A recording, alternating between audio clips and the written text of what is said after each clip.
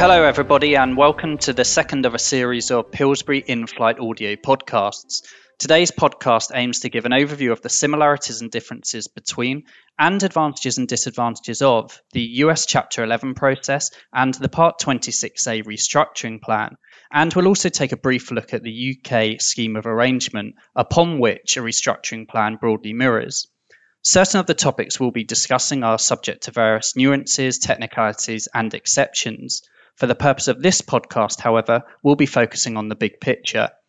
My name is Chris Knight, counsel in the London office of Pillsbury's asset finance team, and I'm delighted to be joined by Dania Slim, partner in our insolvency and restructuring practice in the US.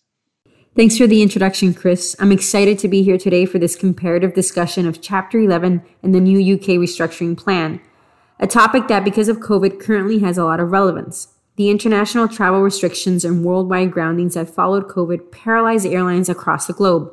Revenues fell off a cliff overnight, all while cash burn remained high.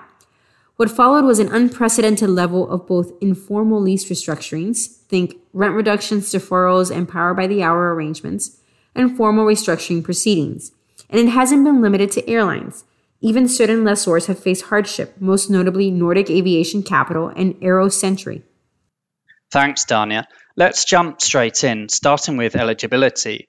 We know that the restructuring plan, and indeed a UK scheme of arrangement, is available to UK companies, but also overseas companies with a sufficient connection with the UK.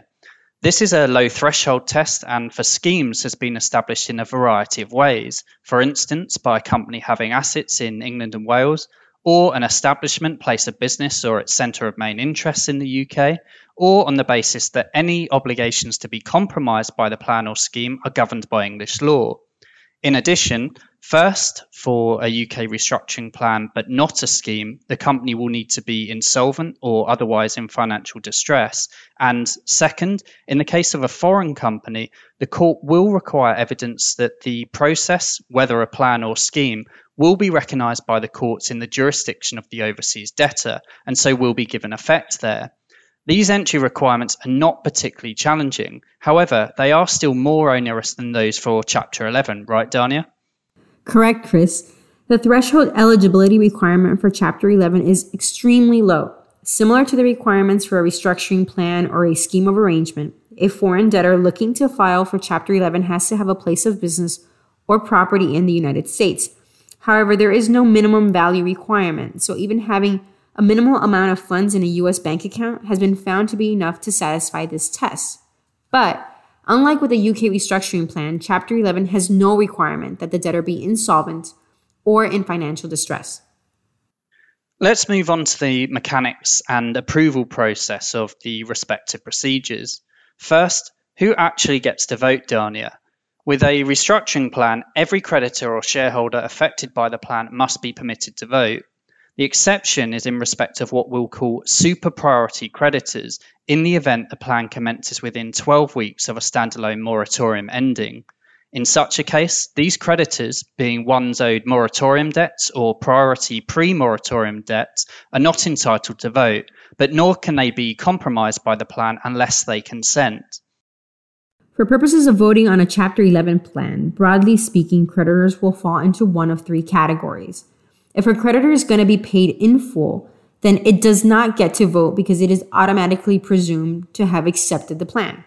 On the flip side, if a creditor receives no recovery under the plan, then it also does not get to vote because it is automatically presumed to have rejected the plan. This leaves us with creditors that fall into the middle category, creditors that receive something less than a full recovery, whose legal or contractual rights are altered under the plan. These creditors are entitled to vote on the plan, and in most cases, the vast majority of creditors will fall into this middle category. Moving on to approvals, a restructuring plan requires approval by at least 75% in value of creditors. This is less burdensome than the UK scheme of arrangement test, which additionally requires approval by a majority in number of creditors or members in each class. How does this compare with US Chapter 11, Dania? Well, in the US, to have a fully consensual plan, all classes of creditors whose rights are being altered in some way and are receiving less than a full recovery must vote in favor of the plan. To do so, approval must be granted by not less than 2/3 in value and 1/2 in number of each impaired class. So while the 2/3 value threshold is lower than the UK restructuring plan's 75% threshold, Chapter 11 does contain the additional numerosity requirement. Now, presuming the requisite approval thresholds are met, that should ordinarily be sufficient for a plan to be approved in the UK and the US, subject to the ultimate discretion of the respective courts. The test to be satisfied in the UK is the plan just and equitable? And this conceptually, in part at least, aligns with the requirements in a US Chapter 11. Here, the courts must satisfy themselves of various requirements, including that the plan has been proposed in good faith, is feasible, is in the best interest of creditors, and not likely to be followed by liquidation or the need for further reorganization.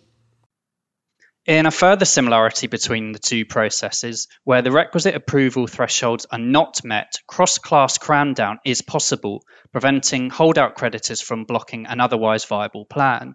Of course, this has been a feature of US Chapter 11 for a long time, but has only recently, via SIGA, become part of the UK company restructuring landscape. This also marks one of the most fundamental differences between a UK restructuring plan, where cross-class cram-down is possible, and UK schemes of arrangement, where it isn't. We dealt with the two UK restructuring plan cross-class cram-down conditions in our first podcast. Specifically, first, the worse off test, which is similar to the best interest Chapter 11 test, and second, the requirement that at least one class of creditors who would receive a payment or have a genuine economic interest in the company, in the event of the relevant alternative, must have voted in favour of the plan. Dania, what about the position in the US? Well, in Chapter 11, a plan can be crammed down if two requirements are satisfied. First, the plan cannot discriminate unfairly against any non-consenting class. A plan discriminates unfairly if, for example, a class of equal rank and priority receives greater value than the non-consenting class without a reasonable justification. Second, the plan has to be fair and equitable with respect to each non-consenting class. And is there any further guidance on this fair and equitable requirement? Yes, and the test is different for secured and unsecured classes of creditors. For secured creditors, a plan is fair and equitable if one of three things is satisfied.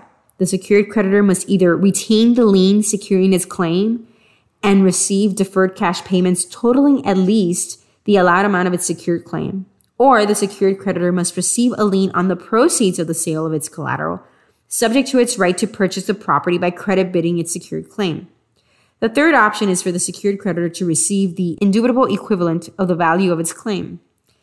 With respect to unsecured creditors, a plan is fair and equitable if one of two things are satisfied.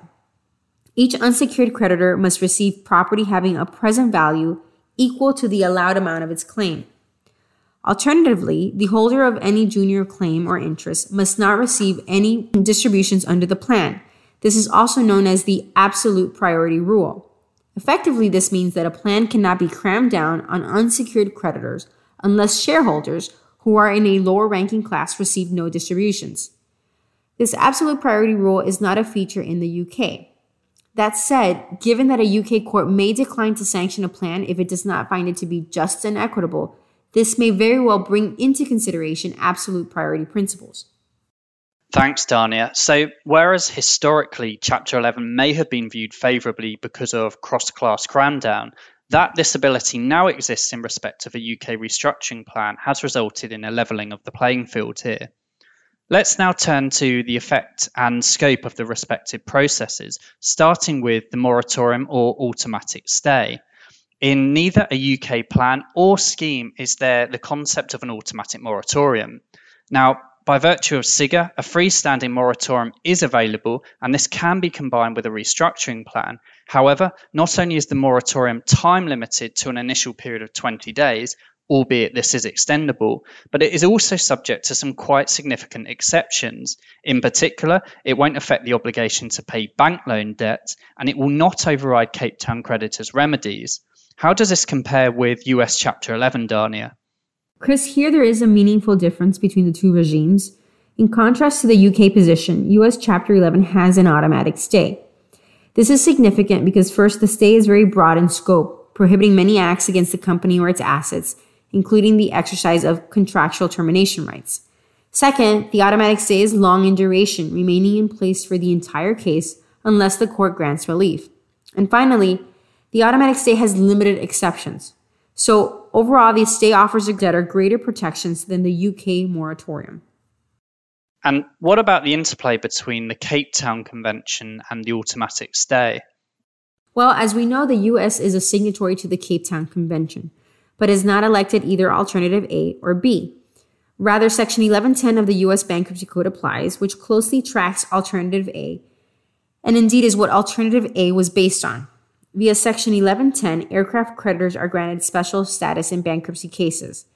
Notwithstanding the automatic stay, aircraft creditors are permitted to repossess their aircraft and enforce their other rights unless the debtor elects, within a specified period of time, to cure existing defaults and perform its contractual obligations. In Chapter 11 cases involving foreign carriers, U.S. bankruptcy courts have not been called upon to apply Alternative A because consensual creditor agreements or PBH stipulations have been reached in the recent Chapter 11 cases that have eliminated the need for creditors to enforce their Cape Town rights.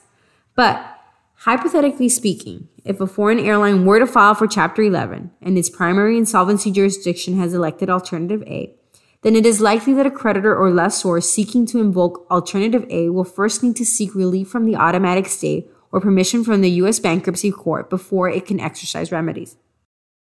Now, in terms of scope of the processes, these are broadly similar.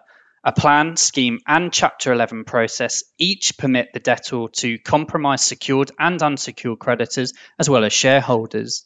In addition, operational restructuring can be achieved via all processes. This would include the sale of all or part of the debtor's assets, paying certain classes of claims, exiting financial arrangements, and undergoing a capital restructuring. However, some may argue that US Chapter 11 offers a greater degree of debtor flexibility here, right, Dania? That's right, Chris. With respect to unexpired leases and executory contracts, in other words, contracts with material obligations remaining on both sides, the debtor can reject, or put another way, decide that it does not want to continue performing its obligations under these agreements. The creditor, of course, will have a claim for its breach of contract damages. The debtor can also assign these executory contracts and unexpired leases, notwithstanding anti-assignment provisions. Additionally, so-called ipso facto clauses that purport to give parties the right to terminate agreements as a result of the bankruptcy filing, are unenforceable. In contrast, there is no specific regime for the treatment of contracts under a UK plan or scheme. That said, in respect of a UK restructuring plan, a company may compromise non-financial contracts within its plan. In addition, ipso facto clauses will not be able to be relied upon, albeit in a supply of goods and services contract context only. This is narrower than the US Chapter 11 termination clause reliance prohibition, which relates to all executory contracts subject to carve-outs. Right, pivoting to post-petition financing. What is this, Dania? So most debtors enter bankruptcy with limited access to cash, or recognizing that they may need financing at some point during the bankruptcy case or to exit bankruptcy. And most debtors will turn to their existing lenders first. However, if the debtor's existing lenders are unwilling to provide additional financing, then the debtor will look to third-party lenders. Usually, third-party lenders are unwilling to provide a so-called DIP loan or debtor in possession loan unless the lender receives a senior lien on the debtor's assets. What the U.S. Bankruptcy Code allows the court to do at the debtor's request is grant the DIP lender a priming lien. In other words, a lien that will be superior in ranking to the lien of existing lenders. This is a tool that is not available in the UK or in most other jurisdictions. So when a company is considering Chapter 11 versus other alternatives, this may be an important consideration. In fact, if the company approaches lenders prior to filing, lenders may be unwilling to provide DIP financing unless the case is filed in the US or in a jurisdiction that offers them similar protections. And a quick word on cost and timing differences between the procedures, Dania. Well, there's no one-size-fits-all answer here. In general, a Chapter 11 process may run a few months to over a year, and costs will likely be significant, particularly in large, complex restructurings. However, the increasingly common pre-pack or pre-arranged Chapter 11 whereby a plan has been negotiated or pre-agreed with creditors before the filing, should be less time-consuming and costly than a free-fall case. As for the UK processes, which are often analogous to pre-arranged cases in the US, these will likely be significantly cheaper and quicker than a free-fall Chapter 11 process. Although when compared to a pre-PAC or pre-arranged Chapter 11 procedure, the time-cost differential may not be materially different. Of course, this is only a generalization, and restructuring plan time and costs could itself increase significantly in complicated cases, particularly if cross-class cram-down has to be utilized. So, drawing the various strands together, Dania, what is your overarching assessment of US Chapter 11 versus the UK processes, and in particular the UK restructuring plan? Well, in short, the UK restructuring plan, as well as the ipso facto ban and standalone moratorium provisions, all as implemented by SIGA, are welcomed additions to the UK restructuring landscape. And in fact, there are now many similarities with US Chapter 11. For example, both are debtor in possession procedures. Both can be used to compromise secured creditors, unsecured creditors, and shareholders. Cross-class cram-down may be used in both, and both processes should broadly be recognized cross-border. There are also differences, for example, as to eligibility, the automatic stay, the treatment of contracts, and the ability to prime existing lenders. Cost and timing may also be greater in a U.S. Chapter 11. All these factors and more will need to be weighed by a debtor in determining where and how best to proceed. On a practical note, let's also remember that Chapter 11 is tried and tested, and debtors and creditors take significant comfort from this. What the new UK restructuring plan does is to afford debtors another option. Only time will tell, though, as to how widespread its use will be. Well, everybody, that's all we have time for. We hope that you've enjoyed this, and if so, please give it a big thumbs up on whatever media platform you have listened to it on. Dania, it's been a pleasure. Thanks, Chris. This was fun, and for anyone listening that would like more detail on any of the topics discussed, please don't hesitate to reach out.